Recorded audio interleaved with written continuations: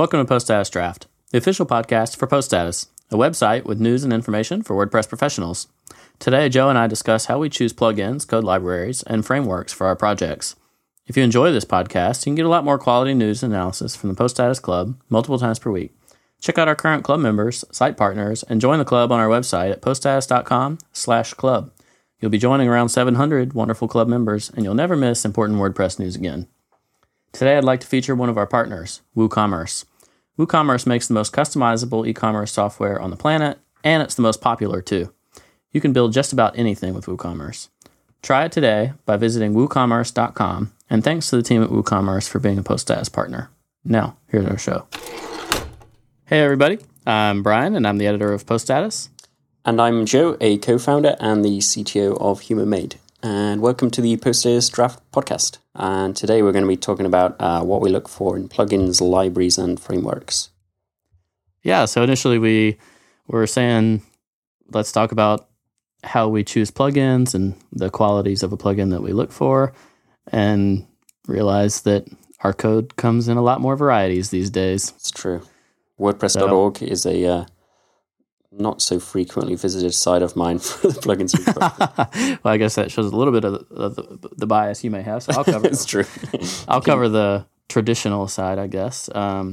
We'll start with the less technical variety. So plugins versus libraries and frameworks. So our more technical listeners, just hold on to us for a little while. There was a I don't know if you know Kim Jones from the UK, but he always had this. I'd say was known for his WordCamp talk called Wow Plugins, which was essentially him rolling off his top 20 plugins every year, and it would come back year and year again at every UK WordCamp, and everybody loved that. So taking a leaf out of his book. I'm gonna have to look this and put it in the show notes. Wow Plugins. Wow Plugins. Institution. For this. Looks like he's done a podcast for it too. Cool. Well, I tend to be the type of person who's willing to give a brief look at, who the author is, the active installs, the general ratings, and sometimes I let that influence me, sometimes not, if it's specific functionality. But I'm willing to toss it up on some kind of test site or dummy site and see what happens in the terms of the user experience and whatnot. Are you, at least for testing purposes, are you unwilling to do that, or do you do that with unknown plugins? I don't remember actually specifically doing that, but I guess when, what is your first point of call? I guess if you want to do something in your WordPress site, I don't know, let's say you want to be able to have a sticky post, but it actually shows third down in the list instead of the top, right? So your sticky posts always show a third position onwards. That's just some random thing that I just thought of. What is your instinctual thing to do at this point? If I say, can you make post status do that? That's a random thing, but literally what I just did was I went to wordpress.org/plugins and I searched sticky posts to see what kind of plugins there are for sticky posts. Okay. And I think in this scenario, maybe I would, that was pretty specific, but if I was just looking to enhance sticky posts a little bit, I might look just in the repo for sticky posts, and it seems like there are a couple of plugins that just make sticky posts better. Ugh.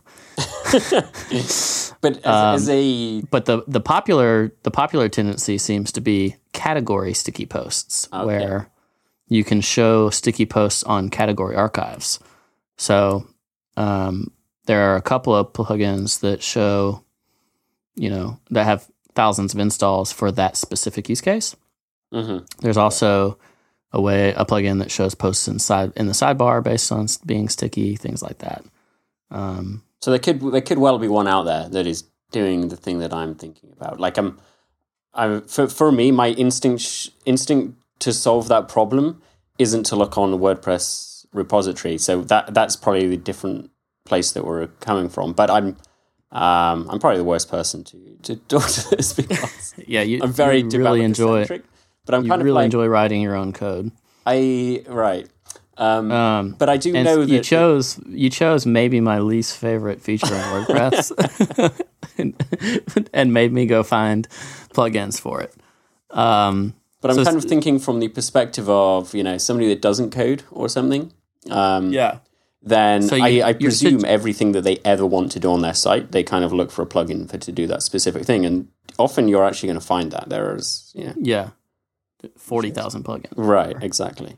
So in your scenario, you're wanting to have sticky posts, but they're kind of available on the homepage, but not in the top spot, so that every time someone visits your site, they don't just instantly see just that post. Yeah. I want like my 3 newest posts, then like whatever I put sticky, and then whatever other posts would come after that. That's what I'm thinking. Yeah. So I think qualifying that scenario is a little specific. I think what I might more look for is like ways to adjust my homepage. So I would use Google to my advantage, I think, in that scenario. And I might end up with some copy pasta to actually do the sticky post scenario, or I might dig into Core to figure out, how sticky posts are filtered in the traditional WP query return in general. Because that one to me is a little more than what I would expect in a plugin. Right. Although it's not an awful example of like the type of request you might get from a client that maybe they've used sticky posts in the past, but they're like, hey, they're just too way up there, and people go to my site and they leave because they think I haven't written anything new. So I think it's a valid use case. Like, do you start with the plugins that or like the specific thing that you want to do to your site, or are you starting with like, oh, this is a cool plugin that just makes sticky posts better in several ways? I'll add that because I kind of want, beefed up sticky posts that might come with a host of different things. I typically look for things that are specific to something I want. I'll use another example of a scenario, mostly because I want to get off your sticky posts. This is making you feel dirty talking about sticky posts so much. Basically. It's a horrible feature. So I've had one scenario where I wanted to change the post type of particular posts because I decided to create a custom post type to better fit my needs. And I had previously had posts that were that post type. I see. So that's the type of thing. I know I can do the conversion. Right, but it seems generic enough for there to probably be a plugin that could do that. Right. So I basically Googled something along the lines of post type switcher, and there was a plugin that was exactly called that post type switcher. Okay.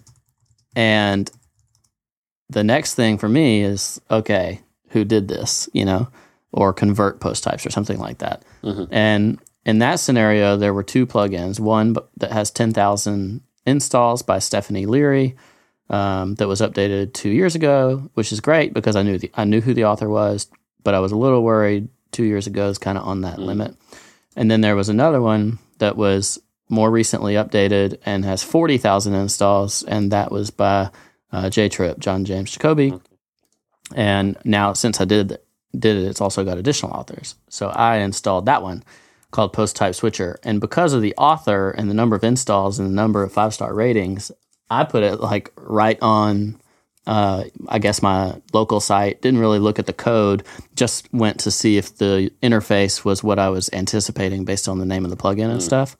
And it was. So I was able to bulk select my posts and change the post type. And I was assuming it was helping me take care of some of the conversion stuff that I was a little worried about that I might run into if I did this with just straight MySQL. Because I was worried, like, maybe there's some parameters of the post type rules that, J-Trip already took into account that maybe I would not. And I don't want to think about it anymore, so I'm going to let him do it. So you kind of hit the jackpot on that one. Yeah, I hit the jackpot on there being a plugin. It's specific to it, and you knew the author already. Exactly. And my next route might have been going to see if maybe it's a WCLI command that I could, or I could maybe find someone that had done it with WPCLI, find someone that had done it with MySQL, so that I have to do it straight in the database. Just kind of go down the list to see ways to handle that functionality. Right.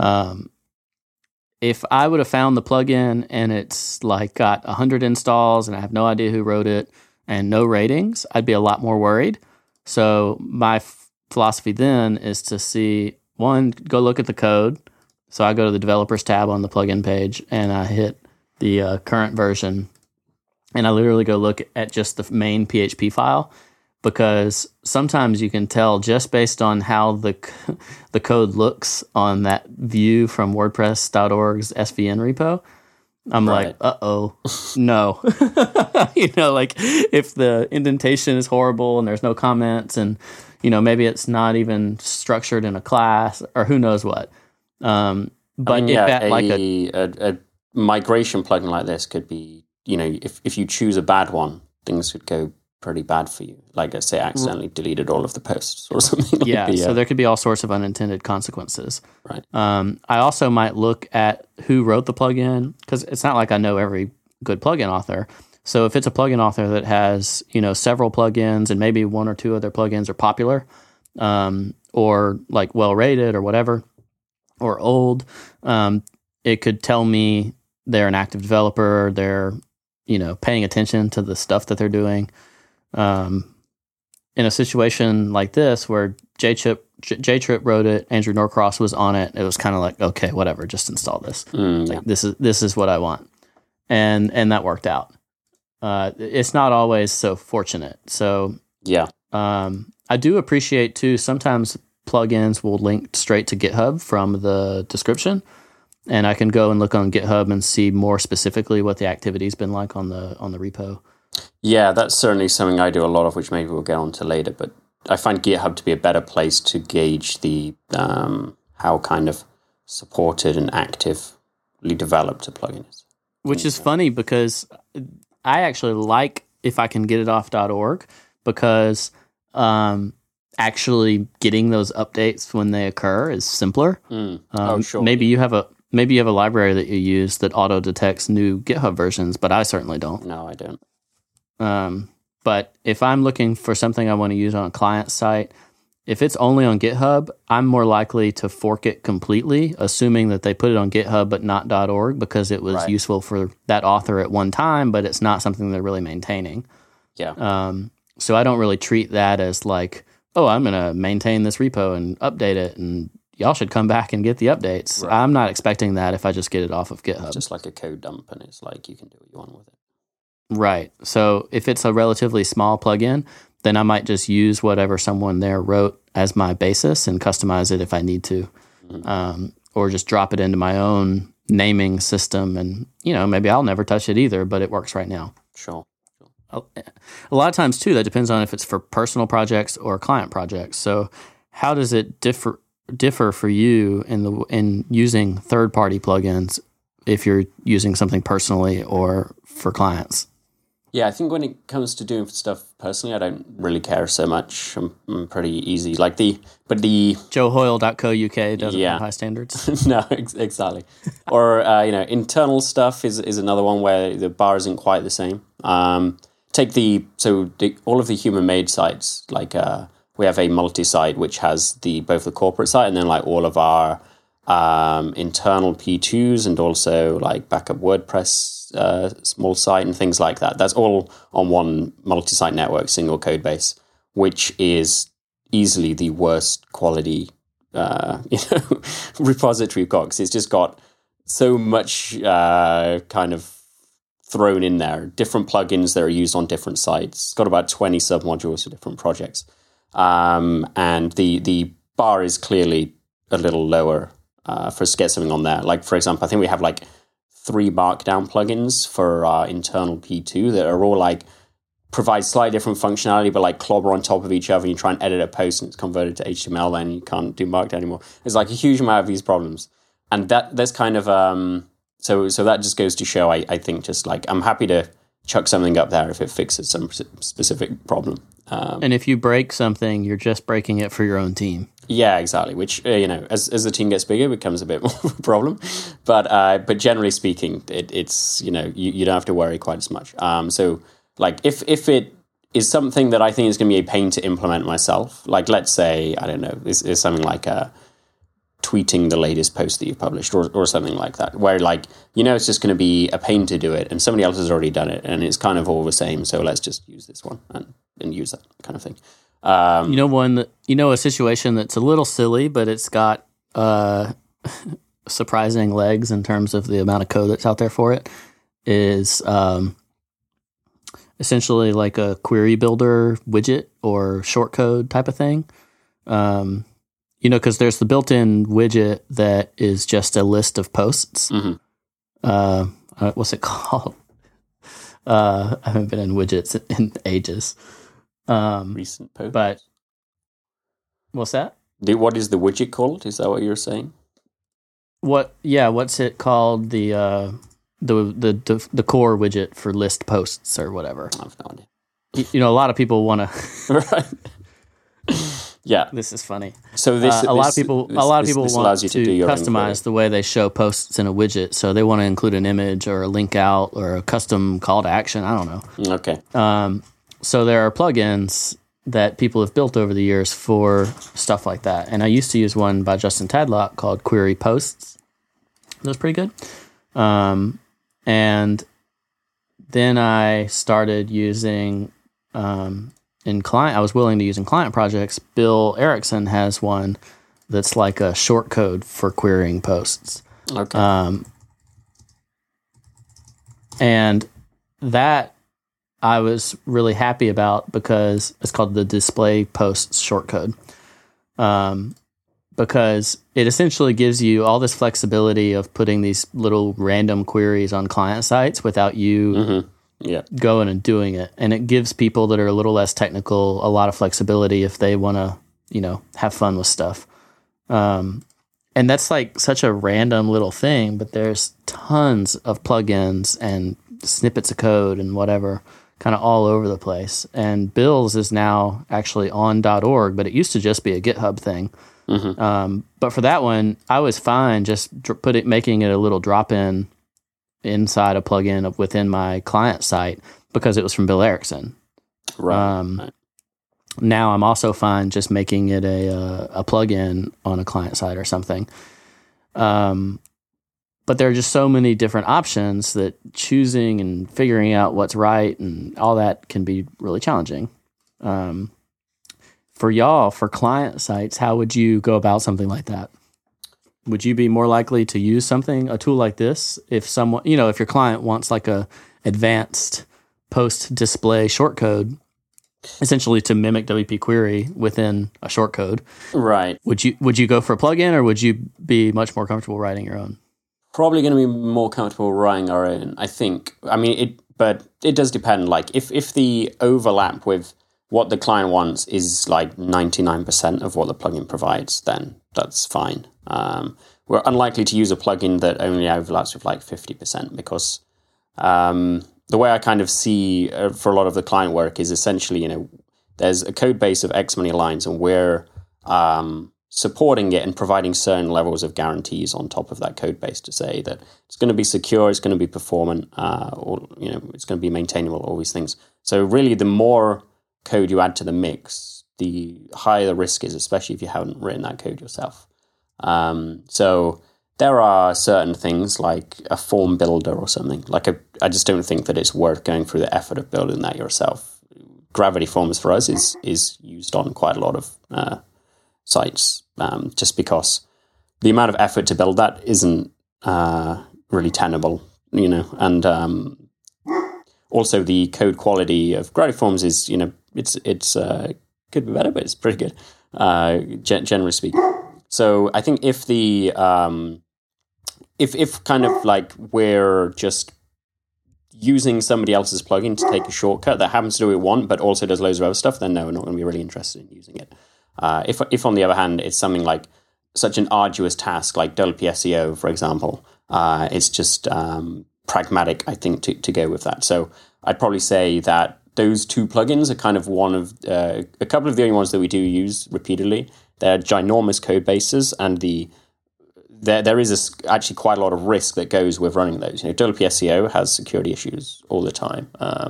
Luckily, there are kind of a lot of eyes looking at it as well, but there's such a huge amount of code there that is really quite entrenched that it's kind of not all that surprising for one.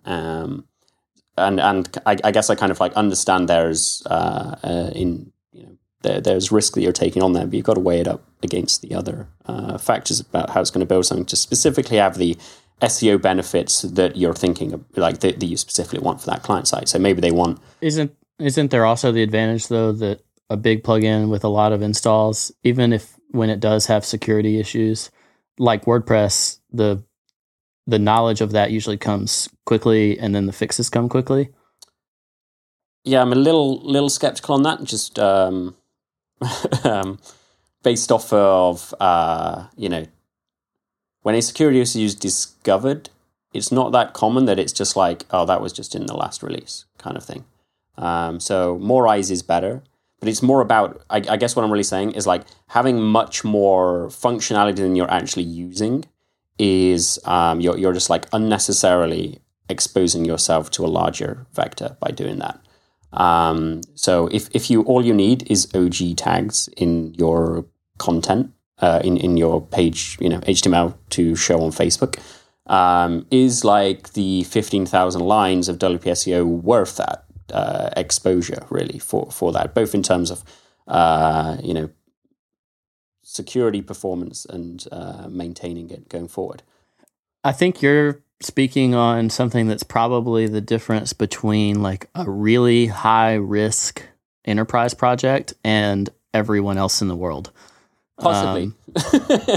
Because I probably agree. I think most people are probably, and I'm going to go out on a limb here and say rightfully so, trusting enough that the most popular WordPress plugin is going to have enough eyeballs on it that you're at no real greater risk profile than anyone else on WordPress. And that it's an important enough priority both for the broader community and for the team that's running that plugin. And we're talking about Yoast SEO, but we could be talking about Akismet, we could be talking about WooCommerce, pretty much any of the 1 million plus active install WordPress plugins, which there's only a couple of dozen. Right. Pretty much. I mean, you should always weigh the benefits of what you're looking for in that plugin with the risk associated with it. But if I was going to trust a plugin, I'd trust one that's got 1 million installs over my own code most of the time. But would you trust that plugin which has got? Would you trust WP-SEO more than you writing the 5 lines of code to add OG meta names to your content? Well, yeah. I mean, I think there's a difference. If all you're trying to do is write 5 lines of code, then sure, because it's a whole different scenario, and I think WP-SEO, for instance, does more than just add the Open Graph meta tags. Oh, yeah. No, it absolutely does. But I'm saying that it depends what functionality you actually need. Sure. I mean, I think you could say the same thing about e-commerce. Like if you just want to connect to a Stripe button, then just connect to a Stripe button to actually collect money. But if you want, full e-commerce capability that has shipping and tax and the million other things that e-commerce plugins tend to do, then you need more than that. So it just depends on what the goal is. But if all you're doing, like if I'm setting up a website to collect Stripe money from my buddies that are in my fantasy football league or something, then maybe I'll just use a little Stripe button on my website that's hooked up through a simple WordPress plugin. That's all it does. But if I'm running a e-commerce business through my WordPress website, then I'm going to want more than that, probably. Right. Oh, yeah, no, definitely. So like there's going to be a cutoff with how much effort is it worth. It's more that I'm advocating for knowing what code is actually running on your site is, to me, worth quite a lot. Like I value that quite highly because when it comes to when you do run into issues, which could be getting hacked, it could be your site going down or whatever, the more you know and understand about your code base, then the quicker you're probably going to get to understanding what that problem is. So the more code you essentially take on from third parties without like really going in depth and understanding all of that code, then the more kind of unknown it becomes when you're like trying to reason about what is wrong with your site for whatever problem you might be encountering.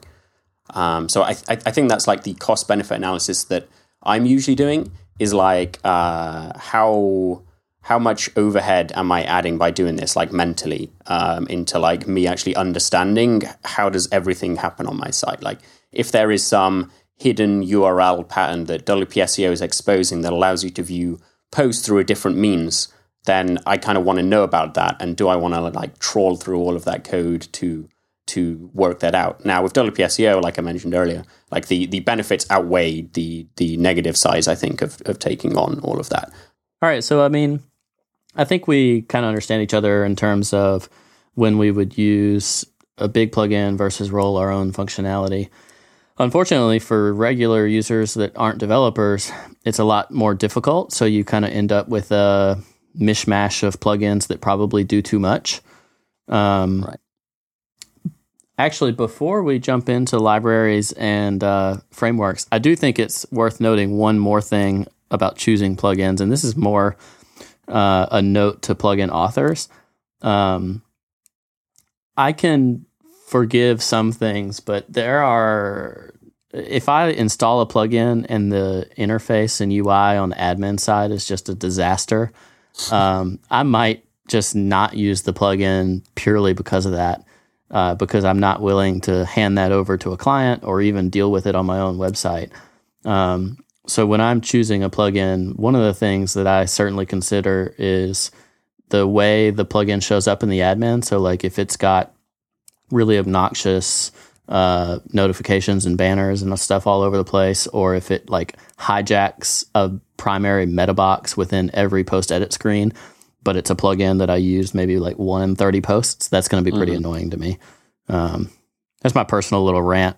I don't know if that. No, yeah, the UI I think is important. I think like we've made plugins for our clients in the past where we've definitely had to go through a education process, shall we call it, of like these things that you're wanting to do are not going to be respected.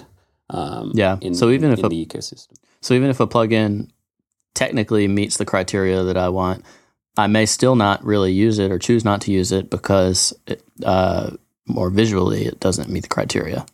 Right. So anyway, on that same note, there have been plugins that they are pretty opinionated about the visual display on the front end too, and I can't use them because they don't make that flexible to like not output on the front end and kind of allow me to pull the data from the plugin itself. Yeah, that's a really difficult thing, I think, for a plugin author. For if you want to cater to people that aren't coding their own theme or something, so then you've got to deal with the visual stuff.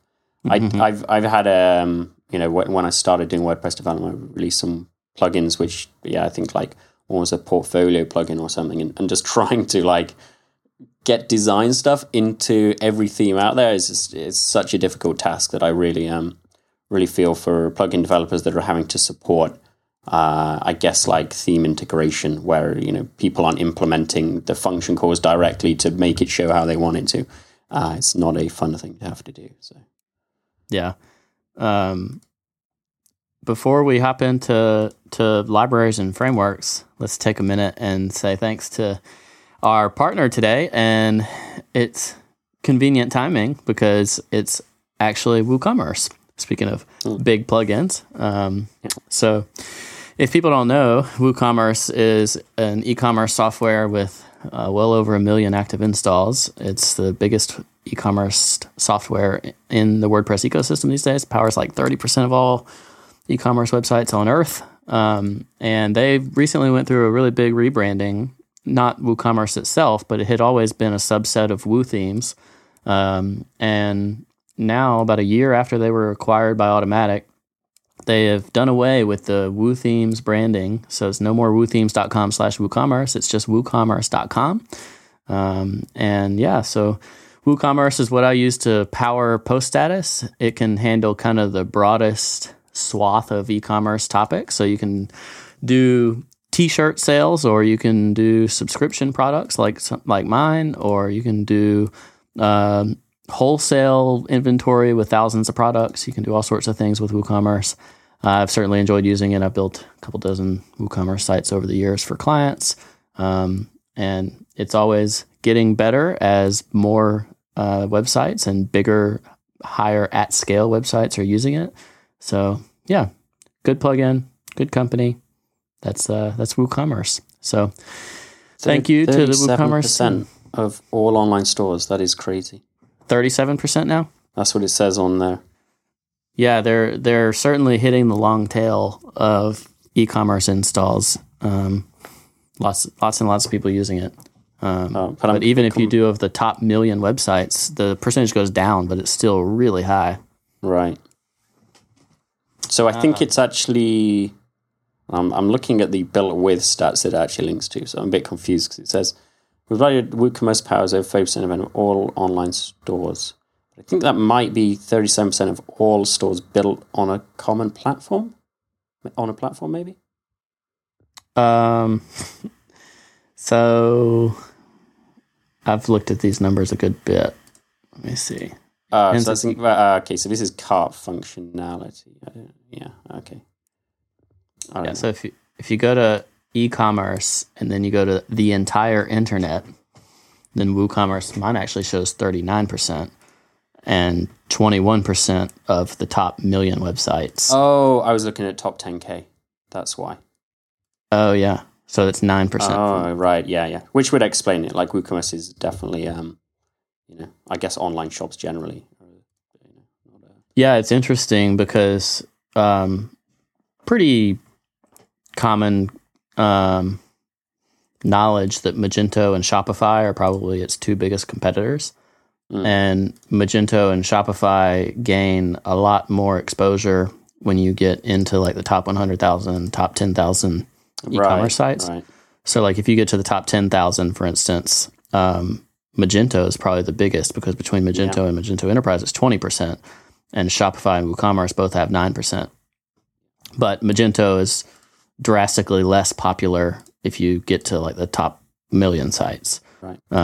It's 39%. That's amazing. That's crazy. Yeah, 39% of all. So like it's like WordPress, it kind of captures that long tail and then inches its way towards the towards the top end of websites. So right. That's where WooCommerce is growing now. So yeah, it's pretty fascinating. And so let's shift from choosing plugins from a .org standpoint to like libraries and frameworks. So including stuff in our projects. I guess it kind of depends on what level you're talking about, because if you're, sometimes you say like, okay, well, if I'm going to use React, then I'm also using like 30 other dependencies that everybody always uses. Is there a better example of something that's kind of like a one-off library? Yeah, like a good one is, I guess, if you're developing a plugin, well, this is one that I run into a lot. If you're like making a plugin to interact with a service, quite often you'll just want like the SDK library that goes with that service. So I don't know, you're going to do something with the Twitter API rather than writing your own code to like directly talk to their REST API. There's probably a PHP library out there for interacting with Twitter. So, I mean, I know in the case of Twitter, there is many.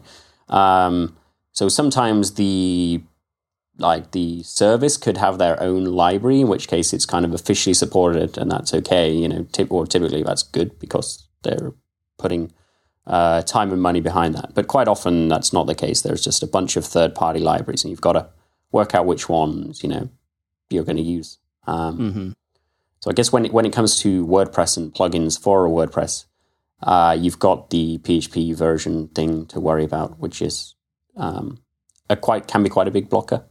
I'm thinking like we have so one plugin we have is Backup WordPress, which backs up your WordPress site, and one extension to that is to send it to Amazon S3 or DreamHost DreamObjects. And the kind of de facto library for doing that is the AWS SDK. The latest version of the AWS SDK requires PHP 5.6 to run. So you're going to like struggle trying to get that, into the WordPress ecosystem. 5.6, I don't know where that's running exactly, but I can't imagine it's like that far above 50% of websites are on 5.6 plus. That could be way wrong on that. And the same, I think, we have with Dropbox. There's a certain limitation there. I think it's 5.4 or something to use the Dropbox SDK. So like choosing libraries in WordPress plugins that you're distributing, I think, can be tricky because of the version requirements there. Mm-hmm.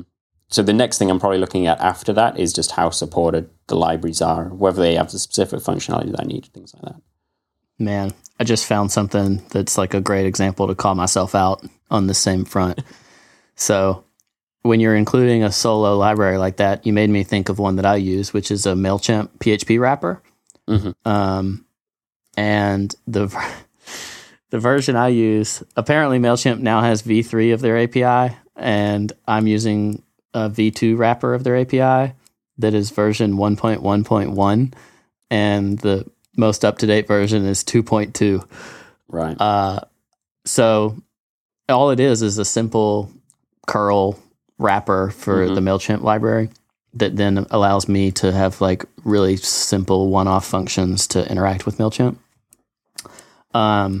But this is obviously one of the things that can happen, especially in client work, but also on your own projects, where you include a little library like that, but then you don't have a great system for maintaining it.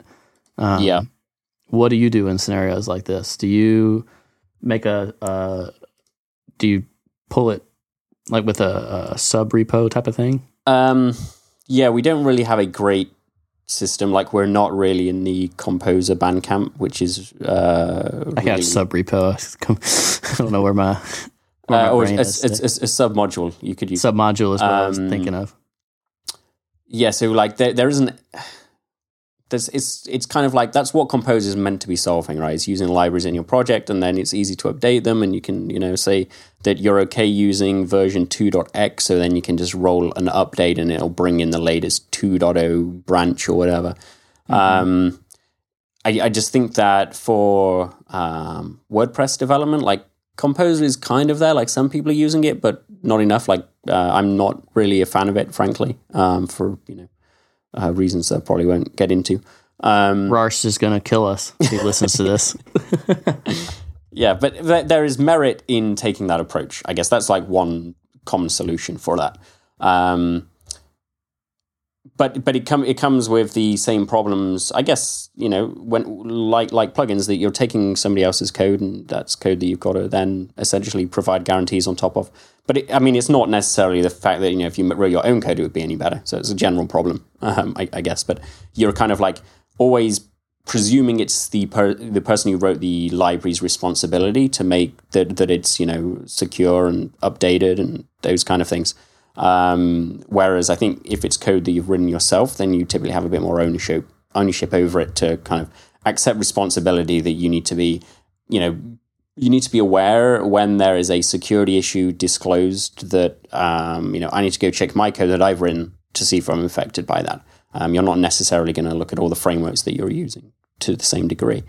So you need to pick ones that are supported because of that. And have kind of like active development, because unfortunately code that is written 10 years ago could have many pitfalls that are now apparent with performance and security that just weren't when it was written. So how often do you see this in projects that you adopt from clients where all their stuff is super out of date?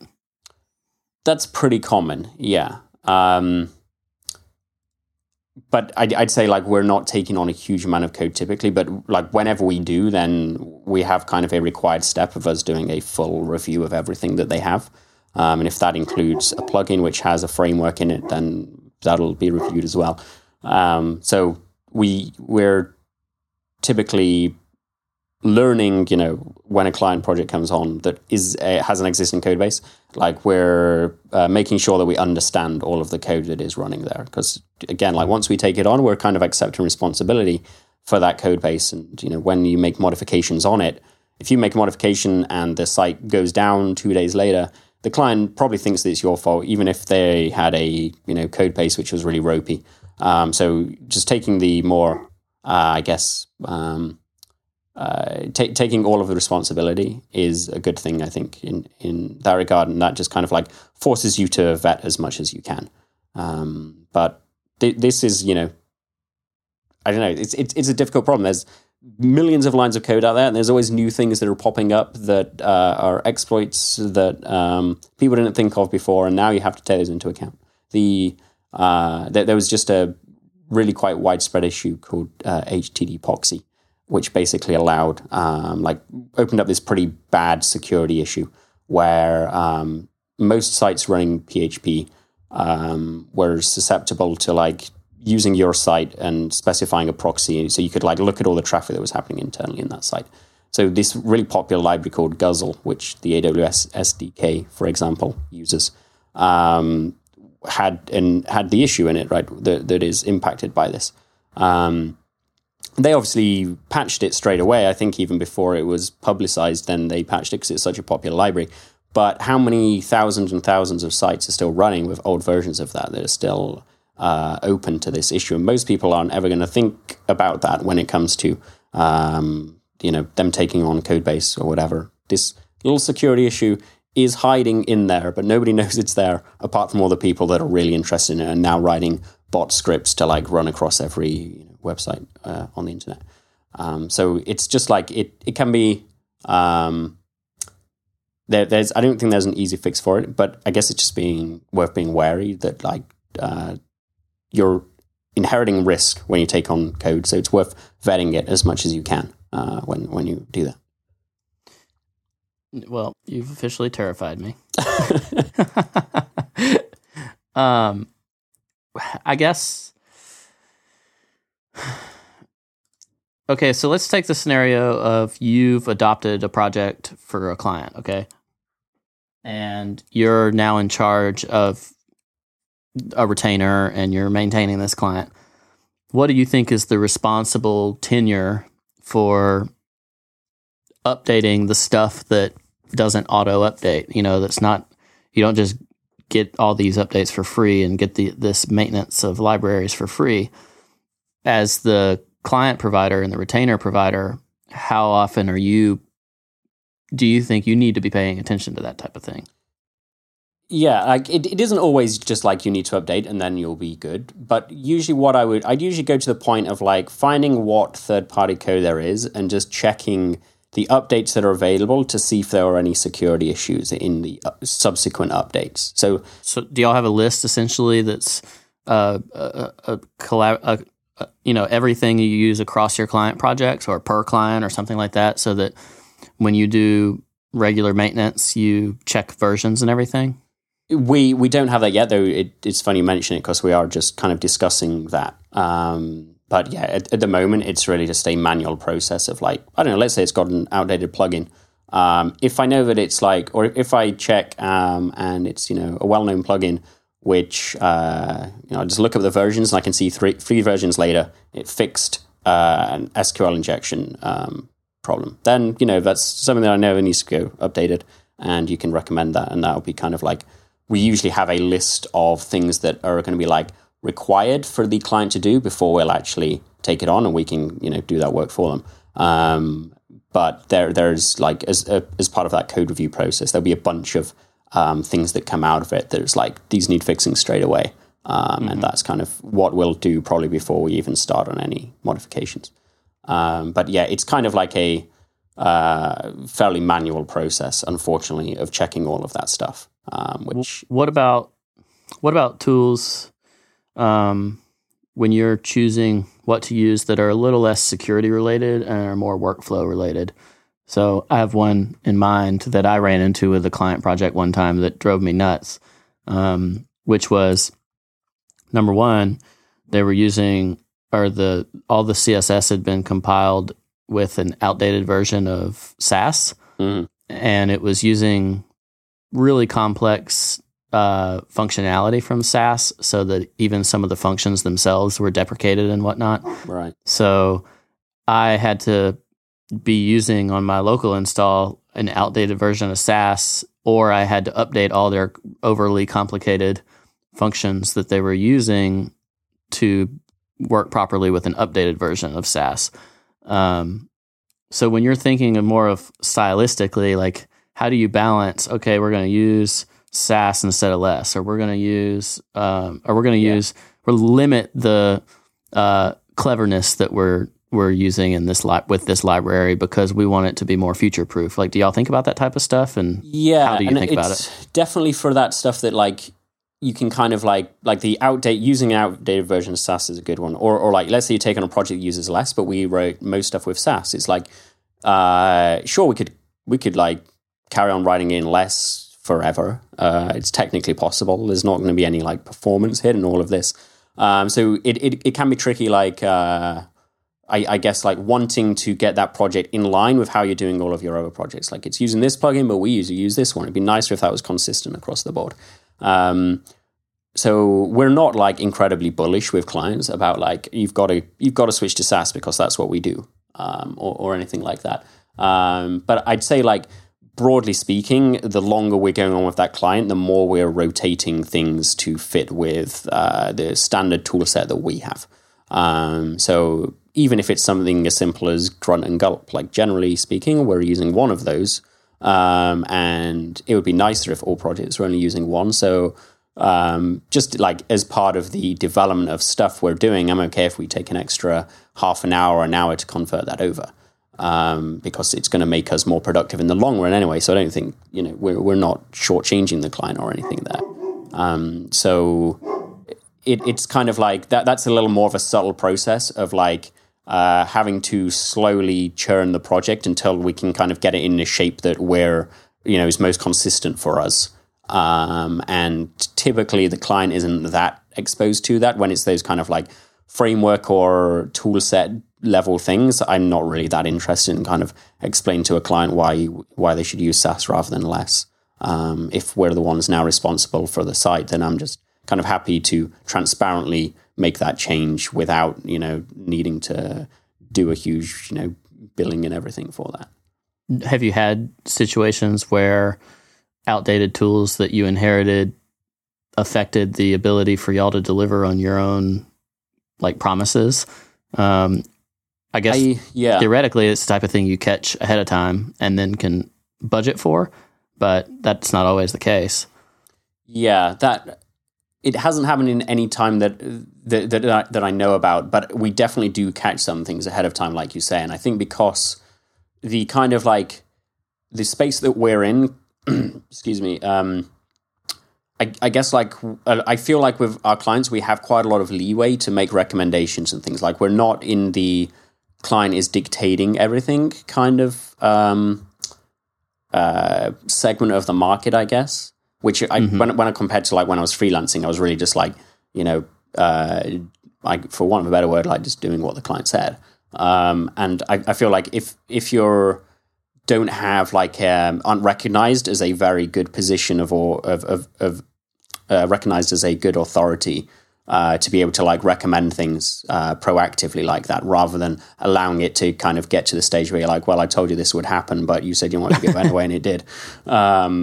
Then things are going to go a lot smoother. And I know that really depends on the scale of the project that you're doing and the budget and all of those kind of things. So it's not easy for everybody to do. But we're fairly consciously targeting the people and the clients that we have. So we are in that position of being able to like make those recommendations ahead of time, and us being kind of respected for that view and kind of given the leeway to do it. When you find stuff, is it a difficult pitch to the client for why it's more expensive because of their legacy, tools and frameworks and code that they have in the project? Not really. No, I think if you're just kind of honest about it, about saying, in the long run, this is going to take us longer because all of your code is, really badly formatted, and frankly, we just need to sort it out. Otherwise, every fix that we make is going to break 3 other things. I think if you can kind of frame it in ways that the client's going to understand, if you just tell them that PHP 5.5 is better than 5.3 and that's just the way that it is, they're going to be kind of confused why they need to pay a load of money to do something. So you need to bring it back to, real world relatable things. But, again, with like a lot of our clients, they're used to quite a different way of business, I guess. We're a big enterprise and they're moving to another system. They're used to much worse case of, the new proprietary CMS coming in and being incredibly dictatorial with how they say that things are going to change and how they're going to need to be. That I think we have quite a quite a bit of room there anyway to play in before they're kind of getting itchy about anything. And I guess we should finish with, choosing libraries or dealing with libraries that are dictated to us in terms of technologies that we don't know as well. So you mentioned SDK, and I was talking about MailChimp. These are where we're picking the library. We have the liberty to choose the library because, we need it for something that we're doing. What about if it's just kind of part of the package, so like some node thing that we're including includes like all these other node things. Right. And then what was that one that was like a 12-line package that had a security bug and affected some massive... I think. Yeah. Well, there's one that got deleted from NPM. And then yeah, that. Like, what about those situations? Like, how do you kind of navigate those waters of knowing this is a smart risk or this is a little too much risk? How do you figure stuff like that? Yeah, that's definitely difficult. I think that's where I probably have the most difficulty is when you have an IT team on the other side of the aisle, so to speak, and they're just saying this is just a requirement and there's nothing you can change about that. That can be frustrating because you know that you're going to have to deal with the kind of problems that you foresee there, but you've got to kind of get on with it anyway. This probably happens to us with more hosting situations rather than frameworks. I don't really know of many frameworks that have been enforced on us, but just having to work in having to work with certain technologies because they're using some old legacy system or something. Right. There's a good one. So we've got a client that runs an IIS. It's real? Nightmare. I was hoping that was a joke. No. So that's something that the client knows that is costing them a fair bit more money to have to do because they know that we have to test everything in custom setups. And I think this one was also running PHP 5.2. I think the best thing you can really get is for the client to understand that it is their limitation that they're literally enforcing, and that's like hurting everything. But they're the ones that are taking the trade-off for that. They know that they have to pay more money or the project is going to take long to build because they've got this hard thing where their IT department say they have to use IIS and there's nothing else they can do. Not to necessarily is not not to rag on IIS because there is plenty of configurations you can use that are good with that, but there are certain ones that aren't going to work so well. And if you can't change that, then it just needs to be, I think, the client that is the one that is assuming that trade-off. And having to, really, they have to be the one that is taking the cost, not you. So, I mean, it's a pain for me to have to work with PHP 5.2, but I know that we're compensated for that by the fact that we're given longer time to implement things because it takes a different, more testing and different ways to code things, for example, than without it. And I think I think once you realize you can shift that burden, I guess, back to the client because it's ultimately their restriction, then it's a lot more liberating. It doesn't feel like you're having to deal with so much kind of garbage, really, when you're not the one that's having to really be penalized for that.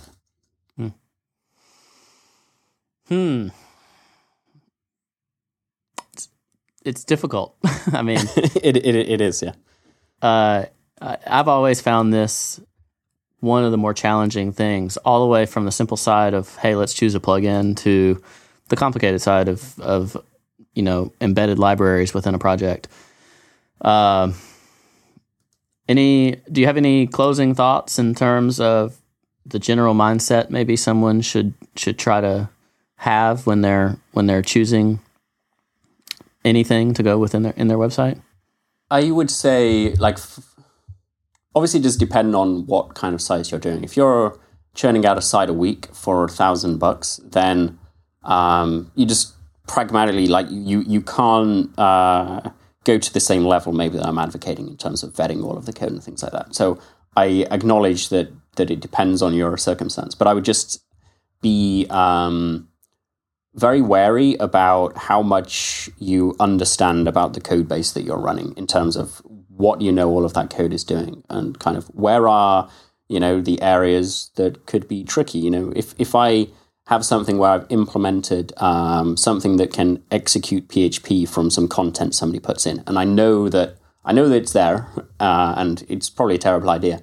But at least knowing about it really can allow you to reason a lot more. So when your site does get hacked, because that was a silly idea to do that, at least I kind of probably understand where that came from, and I can look to see if that actually was the place. Just the more you know, the better. So if you kind of think about the code base for your site and you're a developer, but you just feel 99% of it is this big void that you know nothing about, then I'd probably advocate just for being able to reason a lot more and understand what all of that code is doing. Yeah, and I think all I would add to that is, especially on the lower end of the scale, you kind of start all of these discussions saying, I want X functionality, and then you make various sacrifices as you go through the process of, trying to meet your needs. I would, as you go through this process, continually try to remember the first question, which was, why do I need this functionality? And if you're giving up too much as you go along the journey of achieving the functionality, maybe consider whether it's still worth achieving the functionality that you're looking for. Because you could end up causing yourself a lot of headaches getting what you initially asked for, but you might get so much more in addition to that in terms of troubles that it's not actually worth the what you were after in the first place. Mm. It's a bit like trying to design hexagons in CSS. Another thing change the design you've done. Yeah, that's a good example. Do you need that hexagon?